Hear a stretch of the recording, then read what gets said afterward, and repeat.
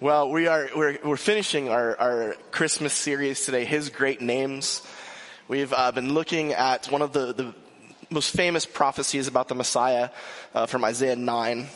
And we've been kind of investigating what it means, because it sounds really neat and it sounds cool, but what does it actually entail? What does it actually mean?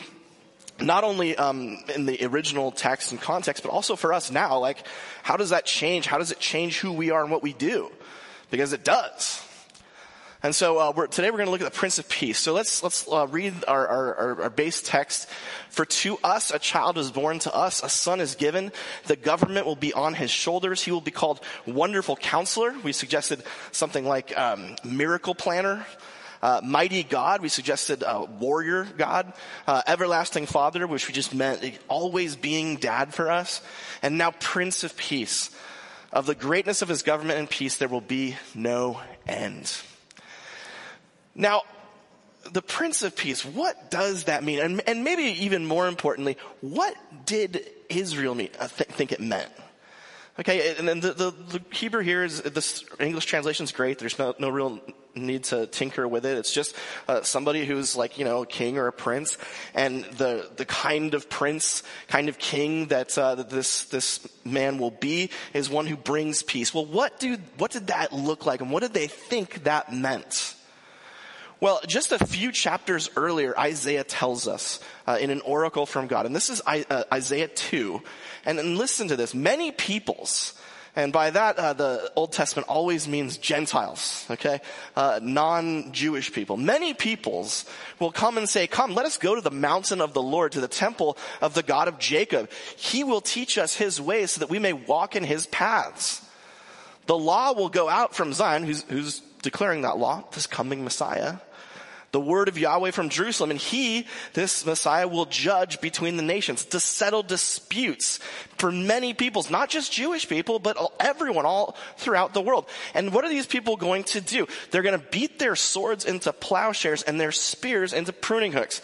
What they're going to do is they're going to take their weapons of war and they're going to turn them to something that you do during peacetime, right? You prune the trees and you plow the fields. Nation will not take up sword against nation, nor will they train for war anymore. They're not even going to try to get ready for war. Well, this is a pretty powerful and beautiful vision, right? And Israel's looking forward to a day when someone's going to come and is going to stop all the rage, all the war. We kind of just got like a little taste of what ancient warfare typically was like. When we saw the Hamas attacks on Israel. Ancient warfare was extremely brutal. It's only been in the last 100 years that people have tried to come up with ways to make war less awful.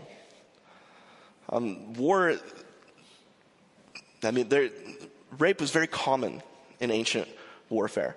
Israel was specifically banned from doing things like that, but the surrounding nations were very vicious. And so the idea that maybe we would come to a place where we're no longer taking up weapons and abusing and destroying each other, what a beautiful idea. And not only that, but that the nations themselves will recognize the greatness of Israel, the greatness of Israel's God, and will come and be like, we want to know more. We want to see who you are.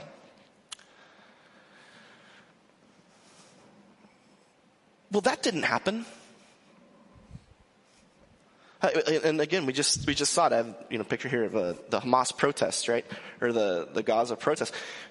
Right now in the Israel-Gaza conflict, to say nothing of Russia and Ukraine, to say nothing of Sudan and some others that don't get into the news, this hasn't come to pass. There is still great pain in the world. And war is complicated. It's the interesting thing is ceasefire now. That's the kind of the protest for the current conflict. A lot of people are just saying, "Hey, everybody, let's just stop shooting," right? Well, it's more complicated than that. On the right there, you see that's Clausewitz. He was one of the most famous philosophers of war. I think he was Prussian. and lived, primarily his work was done in the early 1800s.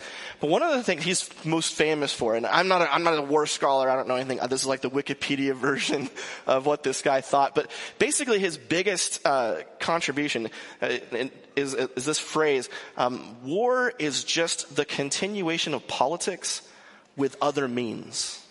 That's not an exact quote, but it's easier in English. War is just the continuation of politics with other means. Well, what he meant by that is that every nation, every people has desires, goals, and what they want from their neighboring peoples, with whom they may be friends, they may not, but we all have desires, and so every nation, every people has designs with their neighbors. And when those designs they cannot be done peacefully, that's when war happens. Sure, we try to negotiate, we try to trade, we try to do all the things, but if it's impossible, if we decide that we can't get what we want, we go to war. What makes the Israel-Gaza conflict so difficult is that Israel does not believe. Their stated claim is that Hamas must be destroyed, eliminated. Israel has the position, we don't believe that there can be a peaceful solution to this until a whole lot of people are dead.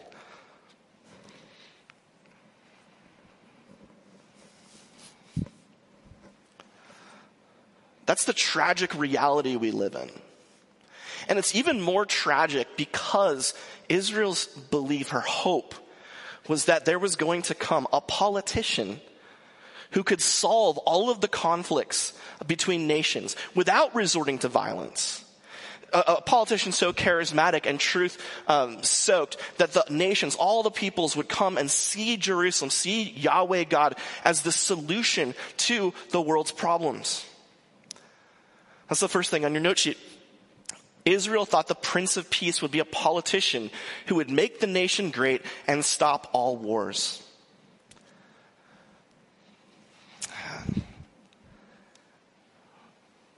So what a disappointment Jesus must have been.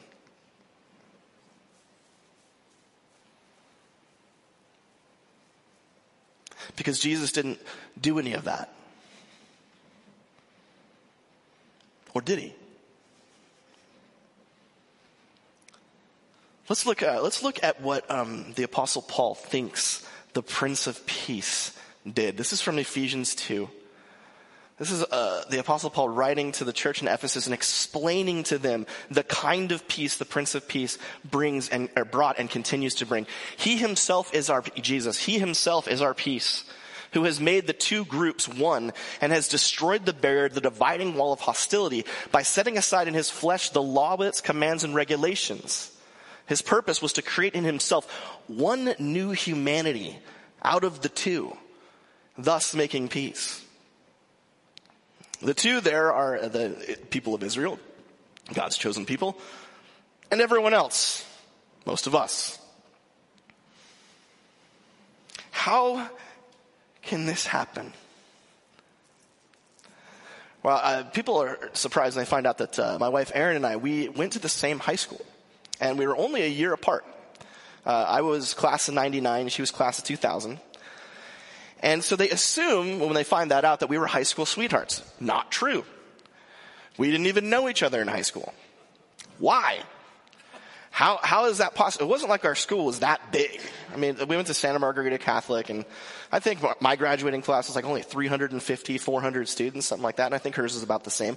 This is not, Capo. This is not San Juan Hills. This is a small environment, and yet I have no memory of her from high school, and she has no memory of me. Why? Well, I don't know if high school's the same, but at least when I was in high school, when we were in high school, students, they kind of separate themselves into cliques. Have you seen this? I had a picture here of all the different cliques. Right? There's the popular kids. There's the theater kids. Emo, which we called goth when I was in high school. Those are the people who wear a lot of black. ASB, I think that's like the student council. Jocks. Indie kids. And then on the top left there, they say AP students. AP students is code for nerds. They don't want to say that, but that's what it means. As it happens, I was in the nerd clique. We were at like the least popular table. It was me and my best three buddies, and then a lot of, foul smelling, just incapable, socially incompetent people at our table. And there were no girls, by the way. It was just all men, all boys. And so we lived as, that was our group, because, no one else would have us. Erin sat at a different table. She sat at the jock table. Now, in the high school hierarchy, the jocks are up here and the nerds are down here. And there was no way that I would ever be allowed to sit at a table that she sat at. I mean, I could try, but that would end badly for me. And it's because, human beings. By the way, Brooke, is it still the same? Like, do they still have cliques in high school? You were just there like a couple years ago. Surely you remember. No? Okay, all right. Well, I think it's probably the same. All I know is that the reason for that separation, part of it, a huge part of it, is that at that age, during that age where kids are very insecure and we're trying to find out who we are, and so we tend to be with people that are like us, or at least we think are like us, and that makes us feel safe. But once you get into those groups, you notice that every group has a different way of doing life, right? I remember my buddy Jared, he refused to keep any of his books in his locker. And so he had the world's largest backpack, and he carried around all of his books in the backpack all the time. And man, a lot of kids thought that was really lame. Me included. But that was who, and so, but that was because we were the kids who were like, well, we gotta focus on the academics, read the books, get the good grades, And if you weren't like that, you didn't really fit in with us. And likewise, we weren't very good at sports. We didn't like PE. And so when, we wouldn't fit in with the people who are always talking about the last game and all the things and practice and all that. So we had just different ways of doing life, and so we separated. What the Apostle Paul noticed is that the same thing had happened with the Jewish people and the rest of the world. And for the Jewish people, it was very, very pronounced because they engaged in circumcision. They would cut off the thing, and most people didn't. They had very strict food laws. They weren't allowed to eat pork, amongst other things, and everyone else was. And so there was this kind of like the separation between Jewish people and Gentile people, and it led to hostility. It led to anger. It led to suspicion. It led to conflict. Just as our high school cliques led to conflict because of the different ways we lived, so it was in the ancient world. And this is where Jesus begins to be the Prince of Peace. Paul says that in himself, he destroyed the wall of hostility. He got rid of the rules and regulations that would keep people apart. And so the next thing in your note sheets is this. Jesus is the Prince of Peace who sets aside the cultural rules and regulations that divide us. If you think that it stopped with the Jews and the Gentiles, you are wrong. In this country, a fascinating country in the history of countries, because we have people from everywhere, all sorts of different cultures and types of people with different traditions and different ways of doing life, ways of dressing and thinking and eating and living and working.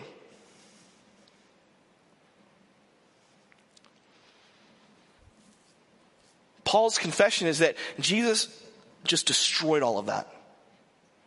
And so there is nothing preventing us from becoming one with those around us. The challenge, though, is that we often don't want to do that. Human beings like to be in tribes and cliques. We like to separate. We like to be different from each other.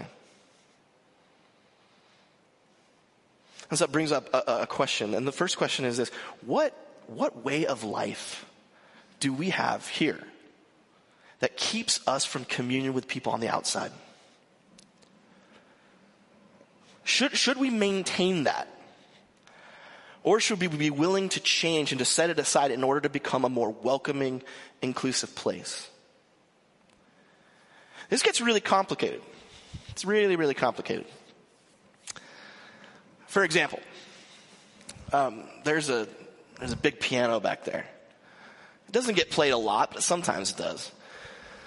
But I was like, when we were doing like the renovation stuff, I was like, why don't we just get rid of that stupid piano that no one uses? You know, we could sell it, make some money.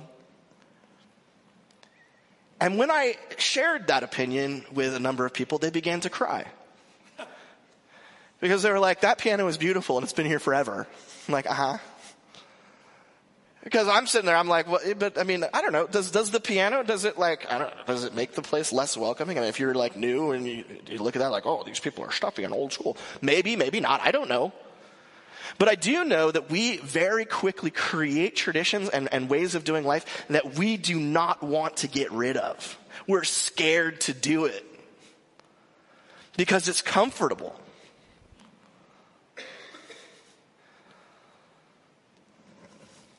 And yet, what if, just as the regulations and rules were keeping the Jews and the Gentiles separated, what if there's something, a way of doing that we are here that is keeping us from being able to reach out, to welcome in more people to become one with?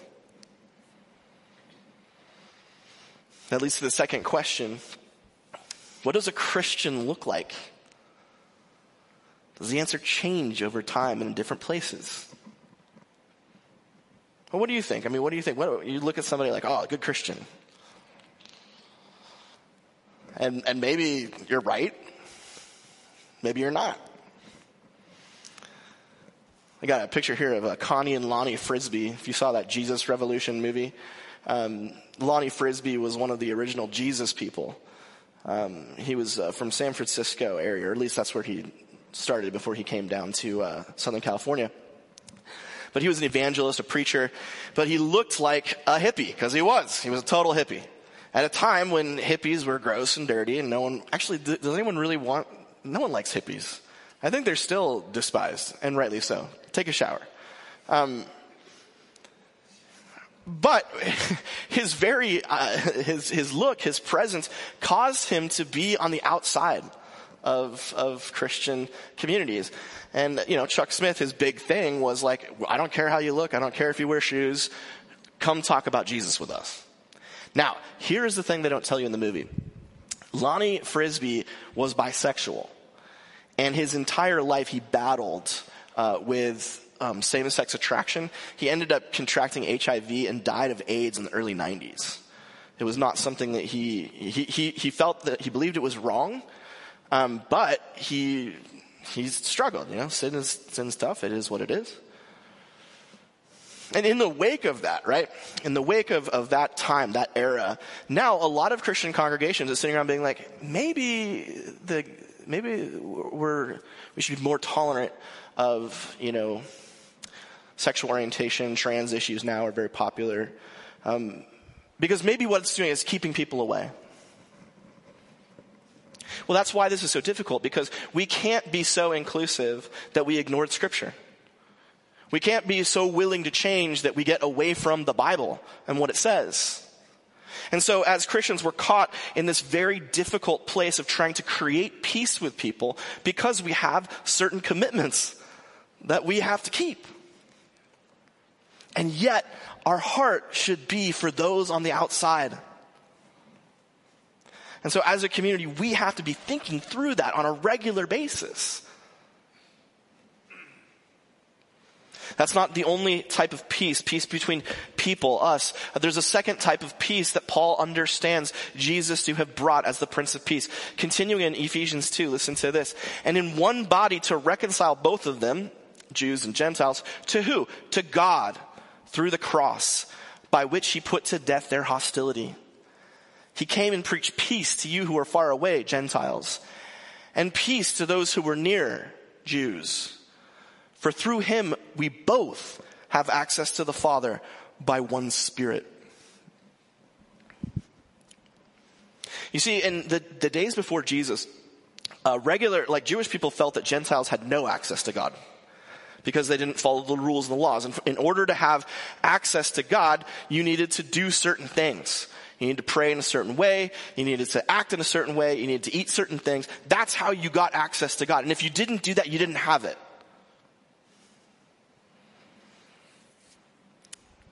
Access. Access is a pretty big deal. Because a lot of us don't have it. I have a couple people here who are dealing with access. I don't know if you've heard, but President Biden has been accused of selling access to himself through his son, Hunter. That in order to be able to get to the big guy, you have to go through, you have to pay some money, you have to do this, that, or the other. I don't know if it's true or not, but that's, what they say. And he's a politician. I think they kind of all do that. I don't even know if it's illegal, but whatever. On the right there is Davis Perigo. He's from Tennessee. He wanted to go to the Taylor Swift concert in the Eras tour, but he was unlucky. He couldn't get tickets. And so he came up with a genius plan where he joined the security team at the venue like a month before she showed up. And so then he got to see her on Friday and Saturday, like 5 feet away from her. In fact, the other security guys were like, because he was singing along to all the songs. He's like a super fan. I'm not making this up. It's true. It's happened. And they're like, dude, what are you doing? You're supposed to be protecting her. And he was just like fanboying it up. He wanted access to Taylor. True story, Counting Crows came to my college when I was a senior, and I did exactly the same thing. And that's how I got lead singer Adam Durrett's autograph. And then as soon as the Counting Crows left, I quit the concert committee.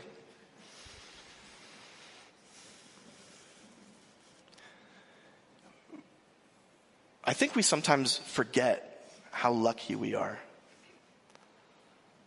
That we have VIP access to the King of Kings. That we don't have to pay. We don't have to join the security team. All we have to do is believe, and then by the Spirit of God, we have access to the King. Last thing in your note sheets.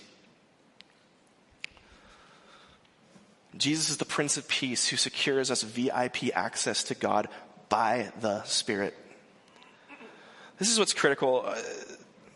Before Jesus, it was you had to do this or that, or you didn't have any access at all. But when Jesus comes, he shares one Spirit with all of us. So everybody here who has trusted in Jesus, we share the same Spirit. And that Spirit grants us VIP access. We can go to God in whatever condition we are at any time, and we can receive his grace. There is nothing that separates us from him because we have the Spirit. Think about that. The King of the universe, the creator of all that there is, and we can just walk up with whatever we've got, and he's ready to welcome and hear us. A lot of us, I don't think, believe that. A couple of questions here. One question is this. Do you believe that you must do something, act in a certain way before you can approach God? Do you feel like you have to be pretty holy before God's going to hear your prayers?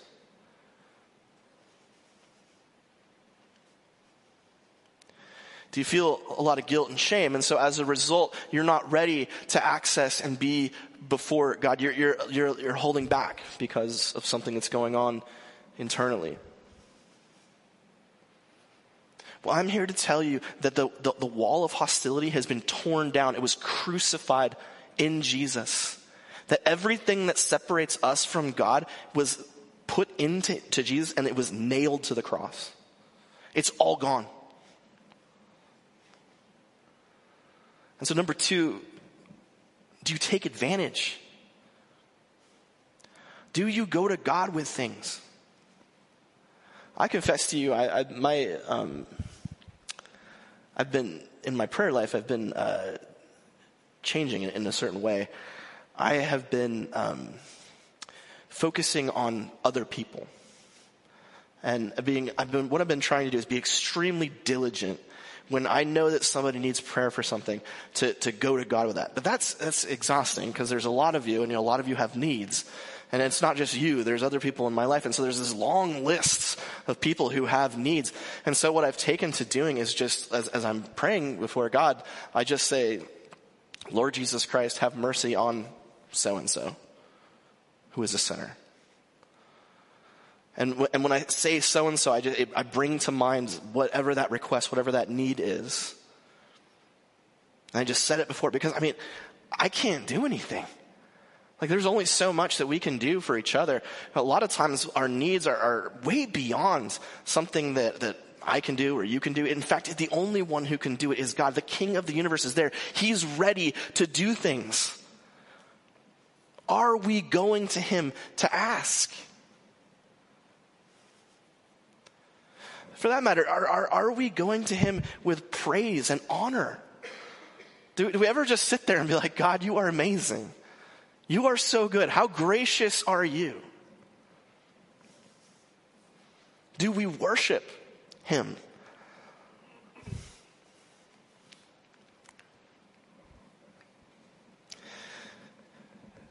So if you're wondering, the Prince of Peace, God revealed a very special plan, because it still is God's desire to have that bit in Isaiah about, stopping wars and having everyone come to the God of Israel. That's still the plan. It's done in a different way. It's not a politician who's going to get up there and be like super charismatic and bring everyone to Israel. No, instead, it's going to be the God of the universe crucified and offering his grace and an end of all hostility to any who will receive it.